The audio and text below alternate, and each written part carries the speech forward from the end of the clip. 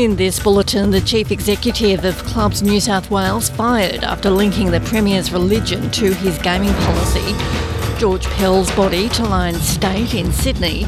And in sport, Dylan Wenzel-Hall signs a new contract with the Central Coast Mariners. With the latest SBS News, I'm Deborah Brawl. The body of Cardinal George Pell will lie in state ahead of a reception mass later today at Sydney's St Mary's Cathedral.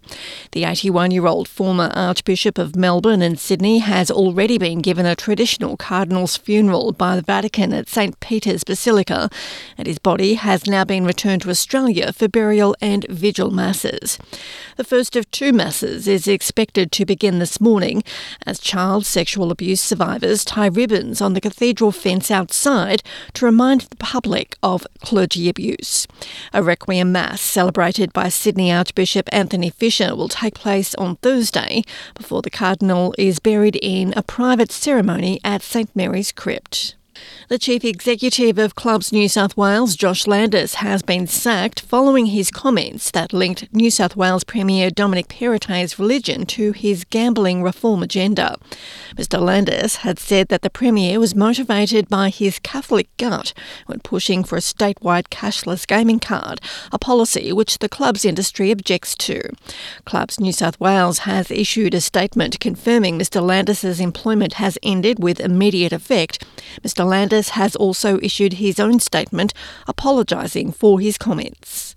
The death toll from a suicide blast inside a mosque in northern Pakistan has risen to 92.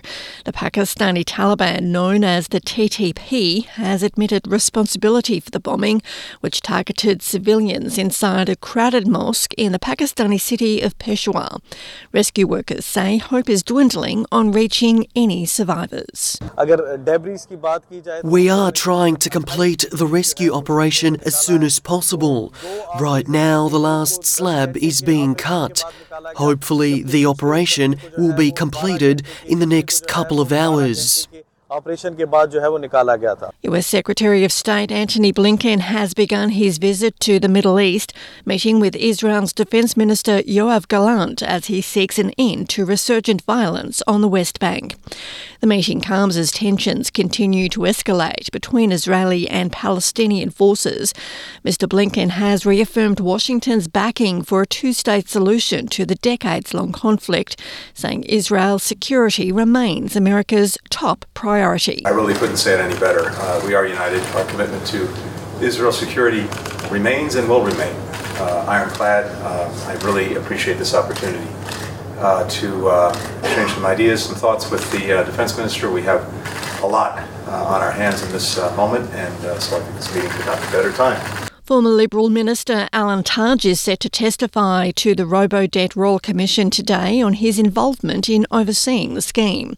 Mr Tudge, who was Human Services Minister between 2016 and 2017, will be the third former minister to be questioned at the inquiry into the unlawful Centrelink debt recovery program. His former advisor, Rochelle Miller, has already testified before the Commission, telling the inquiry she fed stories to sympathetic media outlets as the news started to break of the program several years ago. The former coalition government's Centrelink debt recovery scheme pursued welfare recipients who they claimed owed money, recovering more than $750 million from over 380,000 people. A report on alcohol restrictions in Alice Springs will be handed to the federal government today, a week after urgent meetings were held on the crisis currently gripping the Northern Territory town. The report by Central Australian Regional Controller Darrell Anderson is expected to canvass opt-in restrictions and consider if bans should be implemented. A 3-month ban on the sale of takeaway alcohol has already begun on Mondays and Tuesdays following a meeting between Prime Minister Anthony Albanese and Northern Territory Chief Minister Natasha Fyles last week. To sport, an Australian footballer Dylan Wenzel-Hall has signed with the Central Coast Mariners, days after securing a release from his contract with Western United. Wenzel Halls made his A-League debut for Brisbane Roar in 2018 and has played 101 A-League games to date, including Western United's grand final defeat of Melbourne City last year. He joins the Mariners through to the end of the 2024-25 season, replenishing their forward stocks after the departure of Socceroo Garang Kual earlier this month. I'm Deborah Groulk. This is SBS News.